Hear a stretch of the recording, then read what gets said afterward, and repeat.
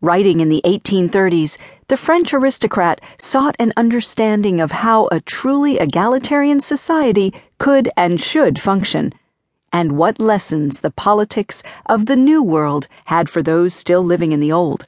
Stay tuned to find out more.